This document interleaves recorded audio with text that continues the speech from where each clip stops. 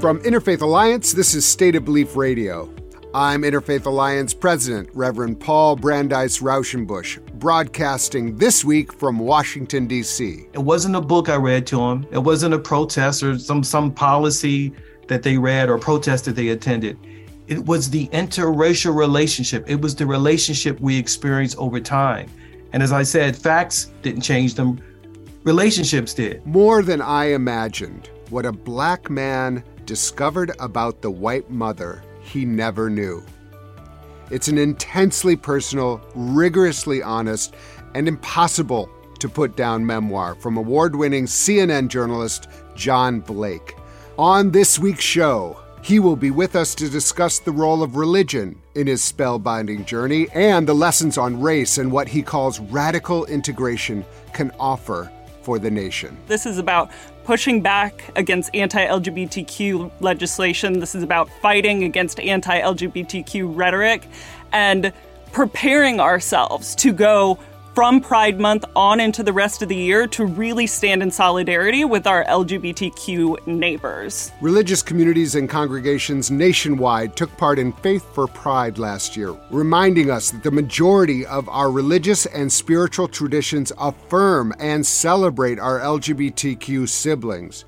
This June will be even bigger and better because the threat is bigger and worse. We'll get a preview from Interfaith Alliance Director of Field and Organizing, Maureen O'Leary. You can hear State of Belief on the radio and listen on Apple Podcasts and all other podcast platforms. Every week, I am in conversation with the most fascinating and impactful civic and religious leaders across the nation. Please subscribe to it today. State of Belief Radio is made possible in great part by the generous support of our listeners. If you have made a donation, thank you for helping keep these conversations heard by more people who need them. If you haven't pitched in yet, information on how you can help keep this show on the air is available at stateofbelief.com. And you can find out more about the work of Interfaith Alliance and join us at interfaithalliance.org. And now to my first guest. John Blake is an award-winning CNN journalist who covers race, religion, and politics. He's just published a deeply personal memoir full of unexpected plot twists and, even more important, compelling insights on race, religion, and what our nation needs right now. The book is titled More Than I Imagined: What a Black Man Discovered About the White Mother He Never Knew. John, welcome to the show. Thank you for having me. So I have to admit, I was surprised by how many times I cried during this book. I was deeply moved by your writing, by your story, and what I would call a testimony. You talk, one moment in the book, you talk about testimony and being witness to testimony. This feels like, in some ways, a testimony. Yeah, it is a testimony. And the idea for the book began in a kind of awful moment in our country's history. In 2015, I was assigned by CNN to cover well, some people will call it a race riot, others will call it uprising. But there was this huge racial upheaval in my hometown of Baltimore, Maryland, that took literally inside the neighborhood where I grew up. And I remember going back to my neighborhood in Baltimore where I grew up and seeing National Guardsmen, martial law, buildings on fire. And I saw my city coming apart because of racism. And then I thought to myself, but these white and black members of my family were coming together despite racism. So how did that happen? Like, what was happening inside my family that wasn't happening across the country? And I started thinking that maybe this story that I lived is something that's worth sharing. Well, not only worth sharing, but sharing beautifully. This is a beautiful book. It's a story that is the best of storytelling because it invites us into a world that we might not have entered into had we not read the book. And you write with a vivid urgency and also paint a picture that we can really step into that is for me is not my own, but allows me to have empathy and sympathy and learn something and grow. I'm singing the praises of this book because it really was meaningful for me that you wrote it. And so I want to thank you for that. I also want to just talk a little bit about storytelling and the importance of storytelling. This is also something of a book about journalism. Yes. And how, how journalism kind of led you on a path. And so, storytelling is your profession. Right. So let's talk a little bit about storytelling in the context of the story you were telling about race and our society as well as religion. Okay, so almost any good story has a mystery.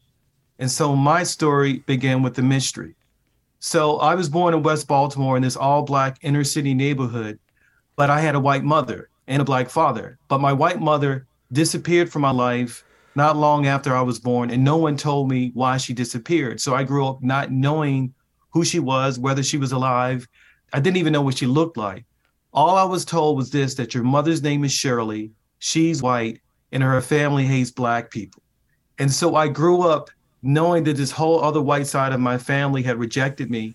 And what I try to do in my stories recount how I solved the mystery of my disappearing mother and how I reconnected with white family members that wanted nothing to do with me because I'm Black. Well, my father's Black. And to go back to your question about storytelling, there's a larger purpose to writing this story. I tell people that if we're going to survive as a multiracial, multi-religious democracy, those who believe in that vision of America, we have to become better storytellers. Stories reach people in a way that facts, studies, and information doesn't go there. And often the only stories we talk about or tell about race in this country are stories about failure, how we can't get past racism. I had a gentleman who told me yesterday that racism is embedded in our DNA. I don't believe that because I've seen the white members of my family change in ways that I never expected. And I think we have to tell these hopeful but gritty, real stories if we're going to get people to believe that we can get past our racial divisions. I appreciate that so much. You're in the media, and stories we tell about major moments. Like one of the great offerings of this book is to recast integration. Yes. Which, people are like, oh, failure. Yes. Sorry, that we tried that. We're not telling the real story of what integration was about. And also, what does it mean to try something for 8 or 10 years and see actual major transformations, yes, and then not invest in it anymore and continue to grow it? So I want you to talk a little bit about that because it was really important. This idea of integration is a major part of the book. And you start with this big idea of integration, which was a project of the government. And then you kind of take it somewhere. But let's start just a little fact checking around integration. Well, that's an excellent question. And I have to begin with the confession. I felt more embarrassed writing about integration than some of the more other unusual aspects of my book, which stray into religion, even supernatural. I mean, it's kind of strange as someone who has written about race for like 20, 25 years to talk about integration. But I went there because, one, it was the experience in my family. When I looked at what changed me and the white family members that I reconnected with, I mean, again, these were white family members who wanted nothing to do with me. These were people who used the N-word freely. These were people who had my father arrested and put in jail when he began to date my mom.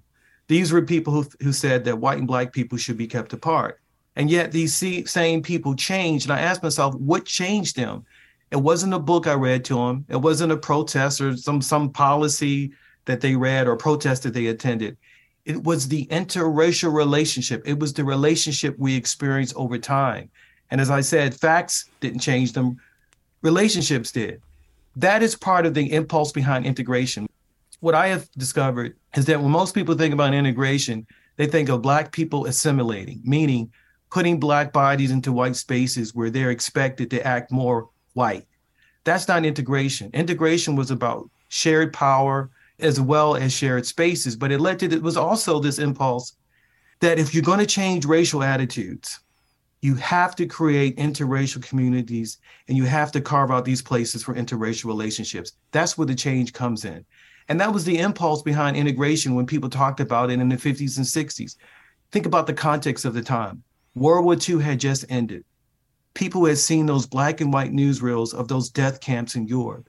And they said, this is the price. This is what racial hatred can do to a country. So people very much believe that we have to do this. And one of the prime ways we do it is not just through policy and changing laws, which is vital, but also we have to create these situations where people have actual interracial relationships where they live next to each other. They send their children to schools to one another. And that is also where change occurs. And what I was trying to say in my book is that I think that we have forgotten that in the past couple of years. We have seen the spectacular, racial protests like with George Floyd. We've seen the brilliant books like How to Be an Anti-Racist. But this whole idea that we have to create spaces where people who don't think or look alike need to be around one another, nobody really talks about that. And I think we should, because that's what changed my family.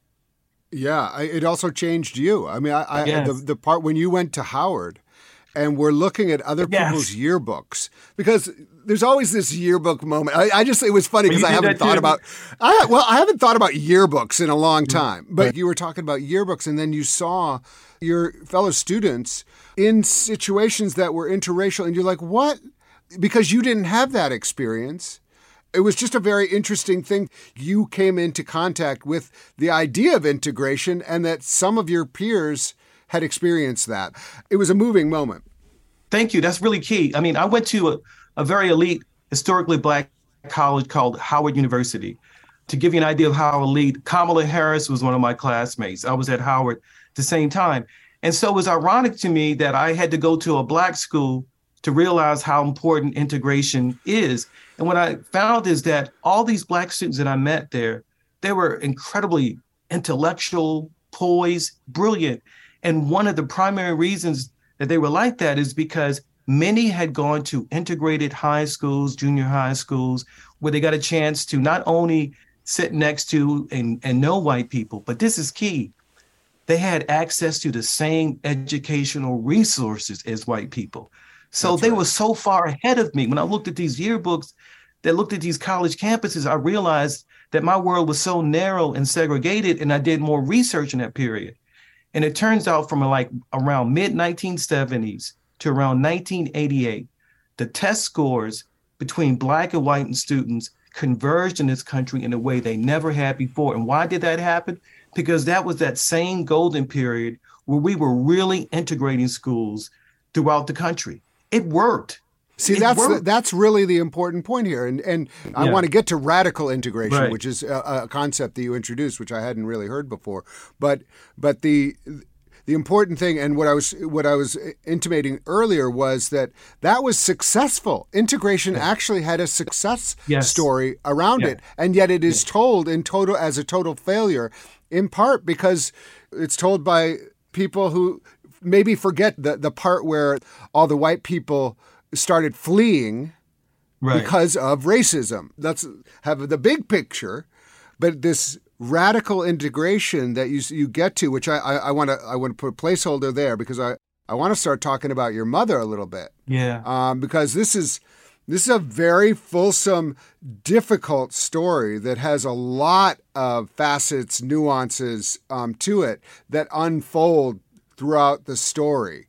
Let's talk a little bit about what your own experience of integration, because it was in you and your mother. So I'll just say one more word about the beauty of this book. Every new chapter reveals something. The picture becomes bigger and more rich and goes deeper and deeper. And you're like, okay, all of a sudden these people are going from 2-dimensional to 3-dimensional and even more dimensions, 4 dimensions. So I've talked enough. I want you to tell that. Well, keep talking more. I like what you're saying. I mean, I think it's very perceptive. Because I wanted to show the complexity of human nature. And that started with my mom. And you talk about integration. My first experience with integration really was meeting my mom. Okay, so the backdrop is this. I didn't even know she was alive, didn't know what she looked like. And here I am at 17 years old, about to go to college, and I had dismissed all thoughts of her. And my father just comes to me one day and says, "Hey, do you want to meet your mom?" He just drops this bomb. And I said, yes, of course, because I'm curious. And we're driving out to this really menacing looking red brick building on the outskirts of Maryland. And I, along with my younger brother, Patrick, we're walking to this building, and then we go into this waiting room, and I still don't quite know where I am. But I can tell it's a bad place because I hear people moaning in pain in the background, and while others are like breaking out into this hysterical laughter. And then a orderly guides this thin white woman into the room, and she looks at me, and she looks at my brother, and her eyes, her whole face lights up with joy. And she says, oh boy, John and Pat, it's so good to see you. And I hug her. And it's my mom. Now, I'm feeling very awkward because that's the first time I'm meeting her. But I'm also feeling awkward because of where I'm meeting her. I'm standing in a waiting room of a mental institution. That's when I realized that one of the big reasons I didn't see my mom is because she had been institutionalized not long after I was born. She suffered from a severe form of mental illness called schizophrenia. And so I'm standing there, and all these things are happening to him. And I talk throughout the book about how that meeting impacted me. But one way I vividly remember it impacted me just at the moment, it began to change the way I looked at white people. In the world that I grew up in West Baltimore, and keep in mind, my neighborhood in Baltimore is infamous. The HBO series The Wire was filmed there. You know, that's where the Freddie Gray riot took place. Nobody liked white people. I didn't think that any white person could understand what it meant to be Black, to be treated with contempt, to be looked down upon just because of the way you were born. But when I saw my mom in that waiting room and realized that she had been staying in this hellish place for most of her life, she shattered all those assumptions within 15 minutes. So she began to immediately give me empathy toward white people in a way that I never had before. And that's part of the reason why you need contact with people. It's different than reading a book. It's different than thinking about it. It just began to widen my empathy. So I developed this relationship with her that began to change me. And it continues, and it's not like linear. It's not like and then we became friends. You know, I mean, there was a lot that repelled you. I mean, I don't mean to put words in your mouth, but it was a shock. And then we're not going to give away. I mean, there's a moment in the book, and I'm almost going to cry now. The name of the chapter was "Mama, Can You Dance?" Yeah. And it's so beautiful because you tell this story of your dad and your mama, and then you see them as she was. You got a glimpse of her in all of her joy, all of her potential. Yes. And it just was so beautiful that you, in the end, you know, she became a real person for you, and you show up, and she became a person. Paul, I appreciate those kind words, and that's a beautiful scene for me. She became even more than a person. She became like a hero to me, a heroine. The thing about sometimes when you're dealing with a person who's suffering from a mental illness is it's hard to see past it. And for the beginning of my life, I resented my mom, I think, because I wanted her to be what I expected her to be. And I couldn't see past her illness. But as I got to know her, as the years unfolded, I began to see that same young white woman who defied her family and her community in the mid-60s when interracial marriage was illegal in much of the country, and saw and dated this Black man and had 2 Black sons, that same person was still there. That resilience, that spikiness, and that tremendous Christian faith she had was still there. And so that scene you just alluded to was one of those first moments I began to see, wow, she is something. I mean, just think about it. When she began to see my father in the mid-60s, over 90% of Americans were opposed to interracial marriage. Mm-hmm. Today, a Gallup poll revealed, I think about a year ago, that something like 94% approve of it. And that cuts across political and racial lines. How did that dramatic transformation take place in a lifetime? And one of the things I say, it was because of people like my mother, her courage. When people started saying, I'm going to love who I love, regardless of what the courts and the politicians say, that created a ripple effect in the mid-60s. And they were part of this vanguard of these people who said, you know, and that created this new norm where interracial marriage is now commonplace. She helped make this new world possible. We go out now, don't think anything about interracial couples or biracial children. And it was because of the courage of people like my mother. And it took me a long time to see that in her. Yeah. You mentioned her faith, which is really also very touching, because she would always say, I need St. Jude. Right. Give me a prayer card for St. Jude or some sort of, you know, and then you say the prayer of lost causes. St. Jude is known as the person you pray to for lost causes. I was just thinking about this now, like it's almost analogous to when someone says racism is just our DNA. Yes. You know, like pray for the lost causes. I mean, like, you know what? You were praying to St. Jude and she no longer became a lost cause. Yeah, that's an excellent point. Yeah. And so like, it's actually like, you know, the stuff of the book, but religion plays a role in all of this in your own journey. I mean, you were not raised particularly in the church, but you had an aunt who certainly introduced you to church in like 4 hours of it. Right. You may not have been the one dancing, but you were aware of it. But throughout the book, there's very strong moments where prayer and community, religious community, makes a difference. Can you talk a little bit about that? Yeah, that's a very key point. One of the things that helped me reconnect with my mom and other white members of my family was Christianity, and more specifically, white evangelical Christians. Now, we hear a lot about white evangelical Christians and the problem with racism and Christian nationalism. But one of the things that really helped me when I was in college, I happened to join this interracial church. I didn't know it was interracial when I joined. I discovered that later. And for the first time in my life with those white evangelical Christians, I became friends with white people. I became vulnerable with them.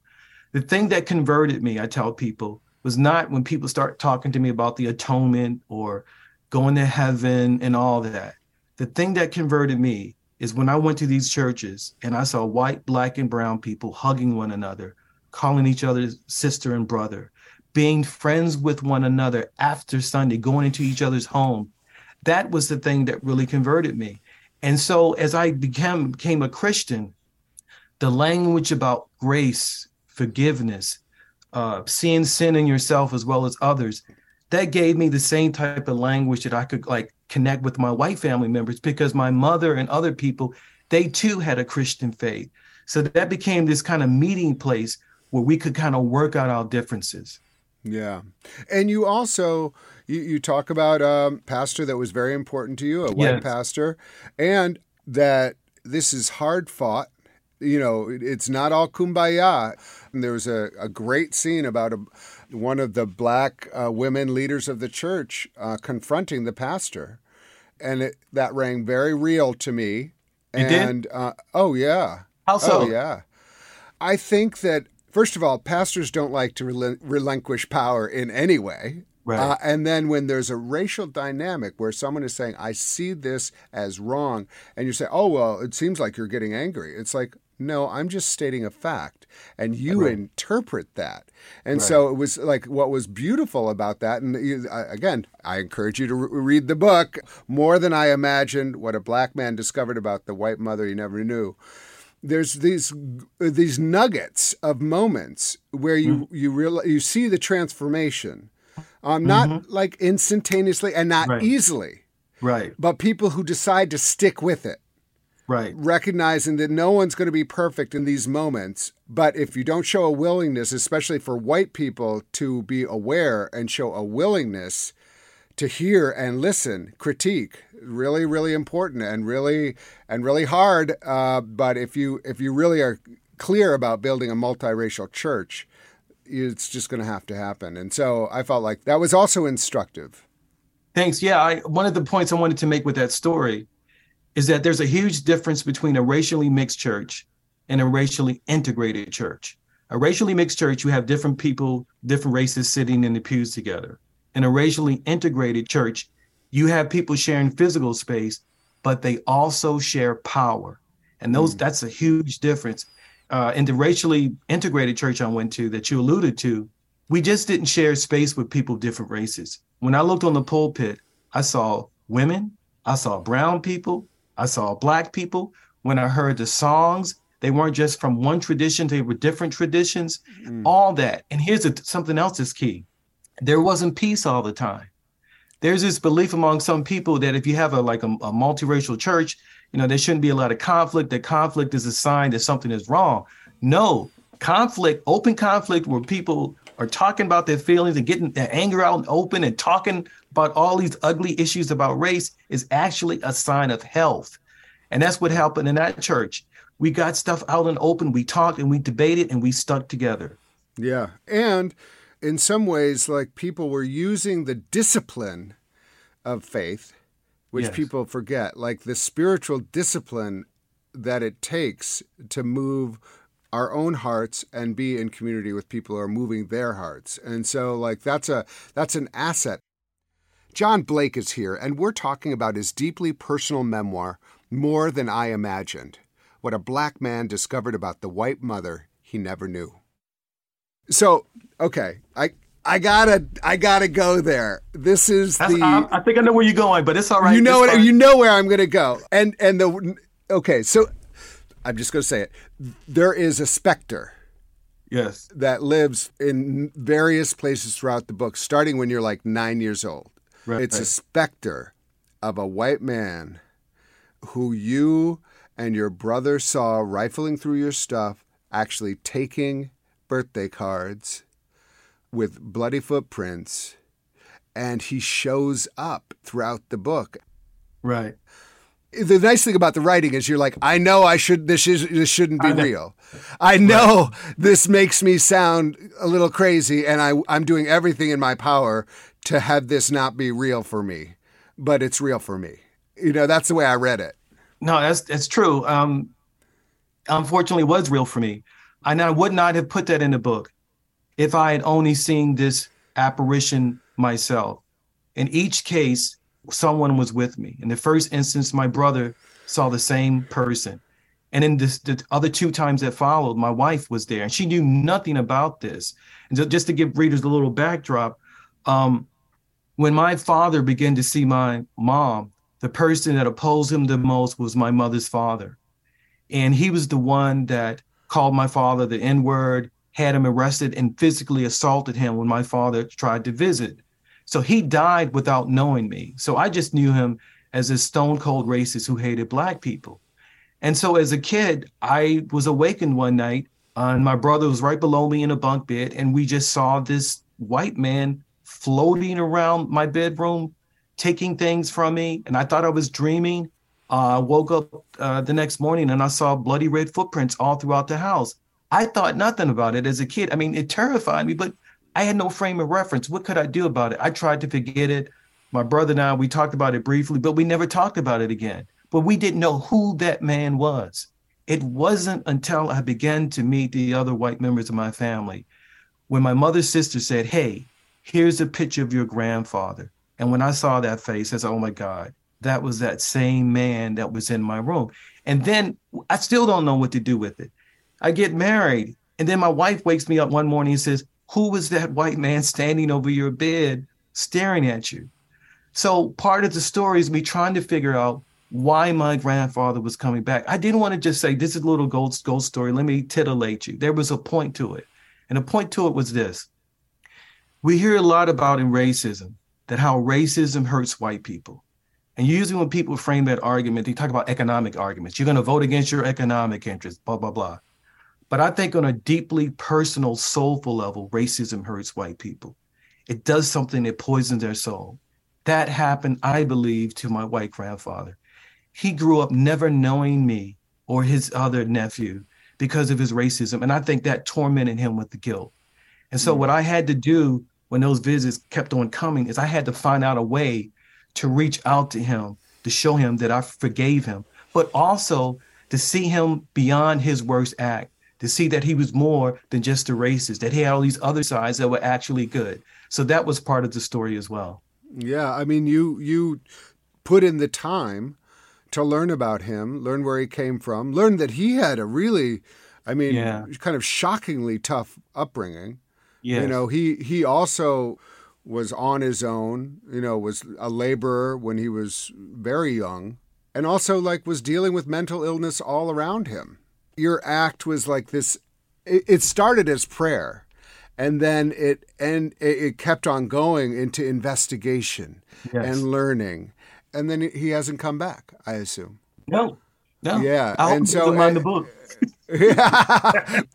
We haven't even talked about Aunt Mary. And all of the incredible work that she, that fight, that was a fight. And then in some ways you just decide, I'm not even going to open her letters anymore. I'm not interested.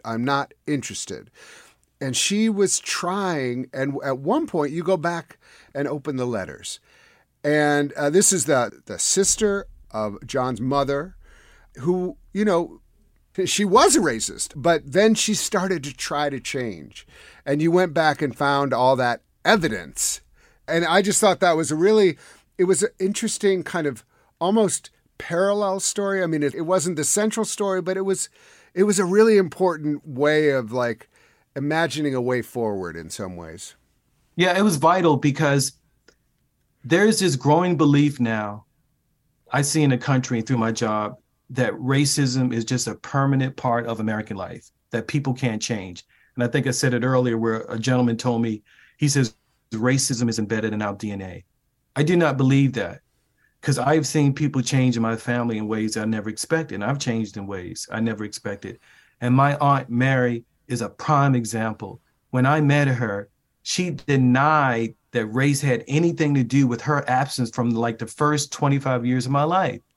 But then we had this relationship and she changed and she evolved. And I asked myself later, how could a woman who felt that white and black people shouldn't grow up together, who freely told me she was ashamed at one point of having black nephews, how did she go from that to asking me to send her copies of White Fragility, and To Kill a Mockingbird, and accepting me and just sending me all these beautiful letters saying that she wanted to grow as a person and she confessed to her racism. How did she change? And I think part of it is we go back to integration. Facts don't change people. Relationships do. It was that relationship we had over the years, just the trial and error, getting to know one another, where she stopped being a category, a white person, and became an individual, my Aunt Mary. Just that over time. And you became not just this black nephew, right, but became this important relative, so much so that she asked you to handle her estate. Basically, she trusted you more than anyone else in the world to handle it. I mean, it's very moving, and I want our listeners to. This is not like these things are. Oh, and then everything's happy. This is hard fought. All of this was hard fought. A lifetime of hard foughtness. So this is not a simple story. It's not an easy story, but it's an incredibly important story, and I want to make sure that we're not painting an easy picture, because John does not do that in this book. But he does tell a story that shows possibility. Thank you. Yeah. Thank you. And I'll just say, as a gay man, like who's married, I'm married. Mm-hmm. I think we're pretty much, I was born in 1964. We're pretty much same age. I mean, I basically thought I'd be dead by 30 because AIDS was just the only thing that we talked about. It was just everybody was dying. And here I have a husband, I have 2 kids. This was impossible. And people would have told you it was impossible. Right. And yet it's possible, and exactly for the reasons that you said, because people started to know gay people and lesbians. Right. And right now we're in a moment where most of the country has never seen a trans person. Right. They'd have no idea what that is, and it's just scary, and there are people invested in people being scared. And I know you know something about that from your work with race. Right. What can radical integration do for us right now? Because our listeners of this show know that I am sounding the alarm about Christian nationalism, about white supremacy, and really worried, especially because in some ways white evangelicals are carrying that flag right into the Capitol. It definitely isn't all. In fact, there's millions of white evangelicals who are horrified by what's happening. But there is a potent section who are using religion to create fear and antagonism towards people who are different from themselves. Well, as far as what radical integration can do, I think what it can do is really prevent this country from abandoning a democracy. I really think Right. Exactly. when we talk about integration, it's not just a moral call or to say this is what we should do because of morality. I think we need to do it for survival if we're going to remain a democracy. And I'll tell a quick story. Bill Moyers, who was once the White House press secretary, said that LBJ said, President Lyndon Johnson said, that the opposite of integration is not desegregation, but disintegration, a nation unraveling. Now, when you look at what's happening in the country today, the white supremacist violence, the mass shootings, the January 6th insurrection, just the fear. I have people now say, I don't even want to live in this country. So much of this is so because we live so in separate worlds. We have to find ways where we're living together, going to communities to worship together, sending our children to school together, or not. If we don't do it, the nation is going to unravel. And one of the best ways we can do this, and I talk about this in the book, is a kind of like a paradox. If we get together people to talk about race and these issues, that can have some limited impact. But one of the best things you can do is to get together for people in a common purpose that goes beyond race. I talk about this thing called contact theory. Like, for example, if we created a national service program where we tell young Americans, we'll pay for 4 years of college, but once you get out of college, you give us 2 years on a national program to do something to make this country better. They will go there, they will meet people, different races, different sexual orientations, different religions. That will do a tremendous amount to create tolerance. And that's what the military does. So create possibilities, programs like that where different types of people together. Because if we don't do it, every day is going to seem like January 6th. I think that's right. I wrestle with this because I've done a lot of bridge building work as well. And I believe in it. And I think right now, like, people of goodwill from diverse religious traditions, diverse racial backgrounds, ethnic backgrounds, we need to band together. I mean, we need to cast a vision for a future of a democracy that includes everyone, and recognize that some people are just fighting the exact opposite battle. Right. And we have to recognize that that's a reality. And we have to come together to inoculate, in some ways, this country and neutralize this attack that is coming. You know, I mean, it really is. They've already shown they will be violent. But one statistic I wanted to ask you about, I had this fellow by the name of Eric Ward, who's just a wonderful guy. If you ever get a chance to research him or interview him, he's at a place called Race Forward. And on this show, he said, you know what?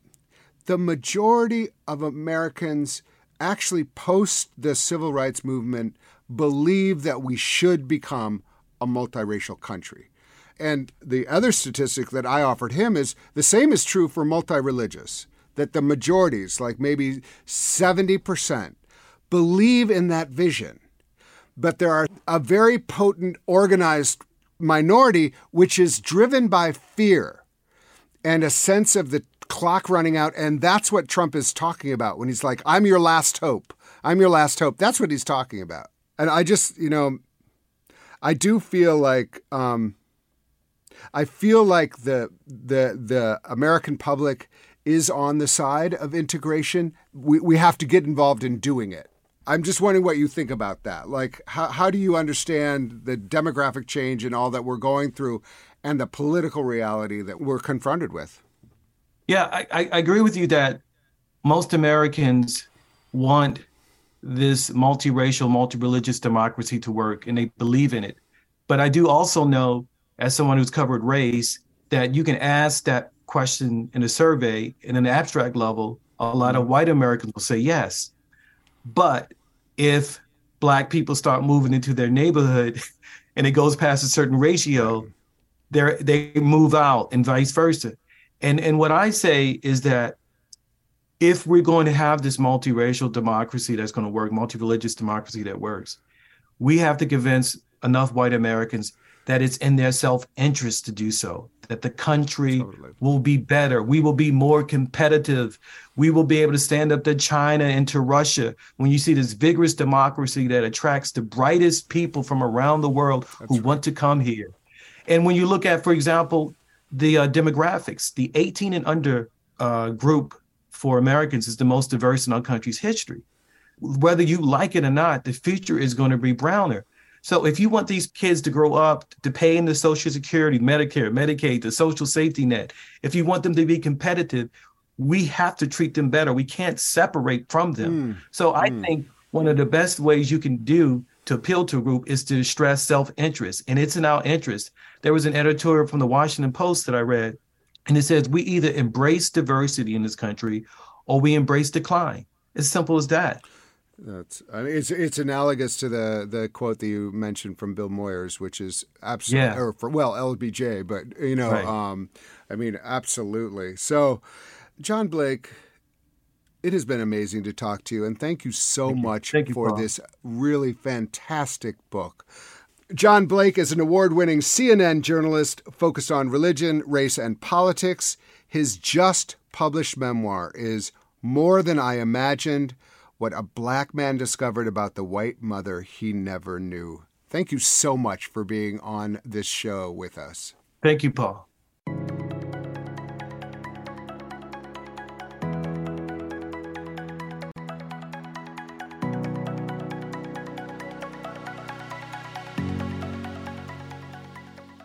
Last June, a broad coalition of faith organizations joined Interfaith Alliance in launching Faith for Pride, a celebration of the inclusivity most faith groups and congregations offer towards LGBTQ persons. But unfortunately, the loudest voices in our public square continue to shout the exact opposite. With June traditionally designated as Pride Month, Faith for Pride is back and expected to be bigger than ever. And I'm joined in the studio by Maureen O'Leary, Interfaith Alliance Director of Field and Organizing. Maureen, welcome back to State of Belief Radio. Hi, always great to be here. Yay! Maureen, thank you already for all the great work you're doing on this. It's so exciting and so necessary. So, first of all, let's take a step back. What is Faith for Pride? Faith for Pride is a month-long effort to engage congregations and religious communities and other people of faith across the country to use Pride Month, stand up in support of our LGBTQ friends, family, and neighbors. This is about pushing back against anti-LGBTQ legislation. This is about fighting against anti-LGBTQ rhetoric and preparing ourselves to go from Pride Month on into the rest of the year to really stand in solidarity with our LGBTQ neighbors. Wonderful. As someone who has celebrated Pride for a long time in New York, and a lot of it is like, hey, dancing floats and wonderful. What I feel like this year, we're recognizing the urgency of what's happening. The origin story of Pride Month, of course, is the Stonewall riots in 1969. That's why Pride Month was started. It feels like we're back in that moment where we have to have an attitude of inclusion, welcome, joy, but also insistence of standing up for our rights. And religious people have a specific obligation to do that. I think that's part of the reason we're involved in this effort. Yeah, I mean, across the country, we have 500 plus anti-LGBTQ pieces of legislation moving at the state level. You know, these will limit access to healthcare for LGBTQ people. This will limit trans youth from participating in sports.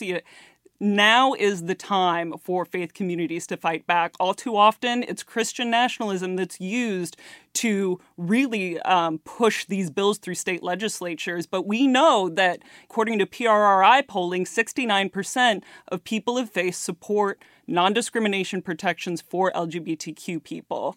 It's so important to hammer home that statistic, that we're actually not in the minority, we're in the majority. And we have to act like that and say, no, you do not represent us.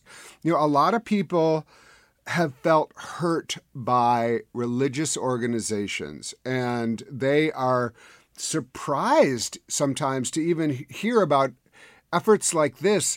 But, you know, as someone myself who's both gay and a Christian, when I went into a faith community and they welcomed me as my whole person, it changed me. I was like, oh, this is life giving in my whole self. I don't have to leave anything behind.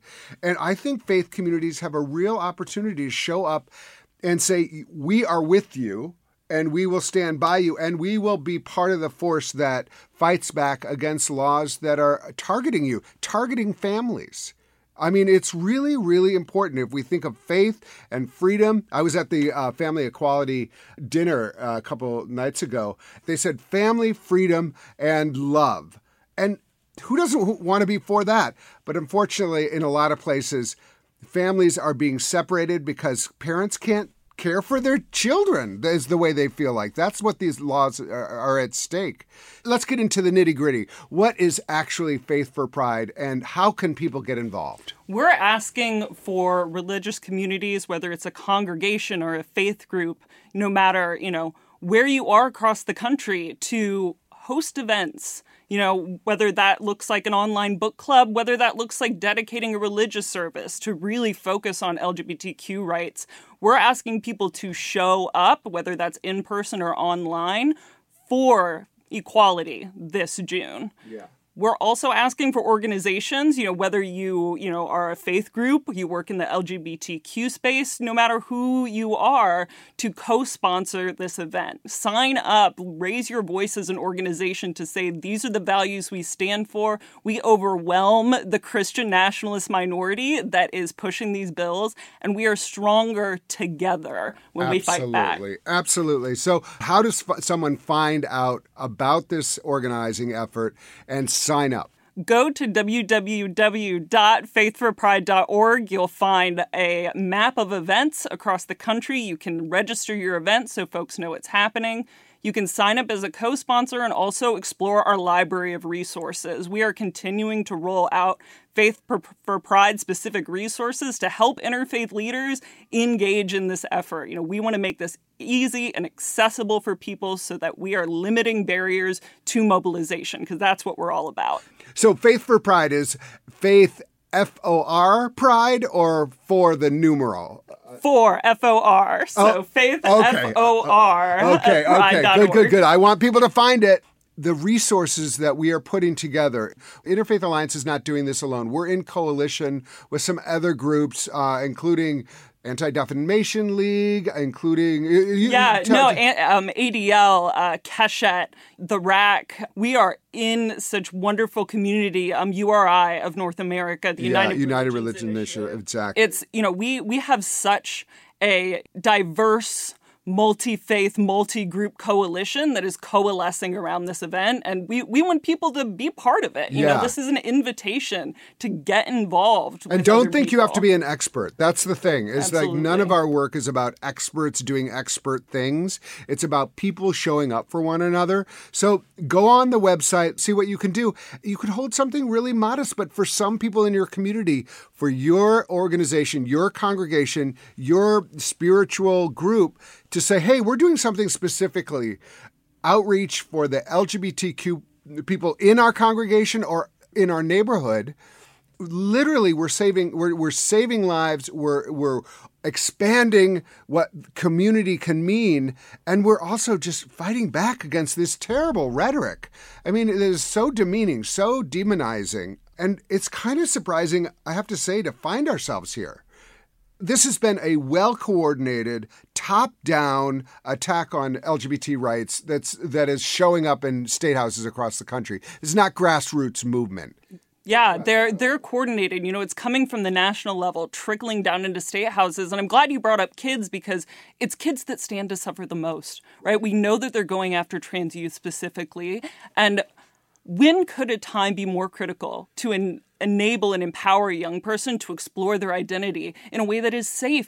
I cannot emphasize enough that this is about saving lives. Trans kids, LGBTQ kids need us to carry this fight so that the next generation can grow up in a safer, more inclusive environment than they are right now. Just to expand it into another area, which is so crazy that we have to talk about this, but banning any books that have any mention of LGBTQ families, LGBTQ characters, it's an erasure of a whole part of our society. And it's all done. This is what really drives me nuts, in the name of protecting the children. And yet it's parents whose children may be trans, may be queer in some way, or families that, like mine, that have two dads, two moms, or single moms. It's not protecting children to erase that opportunity for people to see themselves reflected. Or, we've had people on this show who are fighting to be able to care for their trans son. I'm thinking of Maharat Rory, who's in Missouri. This is a serious Jewish leader who's trying to care for her trans son. And we don't know, but she may have to leave the state in order to care for her family. This is anti-family, it's anti-faith, and it's anti-freedom. And so we have to fight back and we have to organize. And faith communities have done this forever. And people forget, actually, a lot of the organizing that was done in early years of LGBTQ rights was done actually in church basements, in synagogue basements. People forming PFLAG was formed in, so this is not outside of what we do. We're not trying to introduce something crazy. We're saying, let's live up to our promise to love our neighbor and our promise to show up for one another in an interfaith, intergenerational, and inclusive way. It can feel so hopeless. It can feel so paralyzing that this legislation is moving across the country. But I can't emphasize enough that we are the faithful majority. We represent the overwhelming moral voice of people of faith in America. And if we are able to join together, to put out that proactive, positive message that says hate has no place here. We stand with LGBTQ, our friends, our neighbors, our family that need our solidarity in this moment. We will win. We will win. It may take some time. It may feel exhausting and impossible, but we are in such strong community with Absolutely. People of faith across the country. And the other thing that, we talk a lot about freedom of religion, and freedom of religion has been just totally distorted. But freedom of religion also means freedom in our communities to show up for LGBTQ people, for people of faith to care for their children in the way that their faith leads them to, which is a freedom issue. This is also a freedom of religion issue. And so I think it's really important for us to claim that and not shy away from it for those of us for whom that language is really important. Okay, so here's the deal. Faith for Pride. And Maureen, I want to say to everyone listening, Maureen O'Leary is amazing. And she is organizing this with great partners around the country. Maureen is your friend. If you have a question, we want to be responsive. faithforpride.org. Come on, y'all. And let's do this. Let's sign up your congregation. And even if you're already doing something, register it. So we can have this map filled with great, glowing, fabulous dots that show that people are showing up across the country. So, Maureen, any last words to help inspire and invite people into this movement? This movement is about motivating people at whatever level of advocacy you come with. You don't have to be an expert. This can be your first time dipping your toes into speaking out on these issues.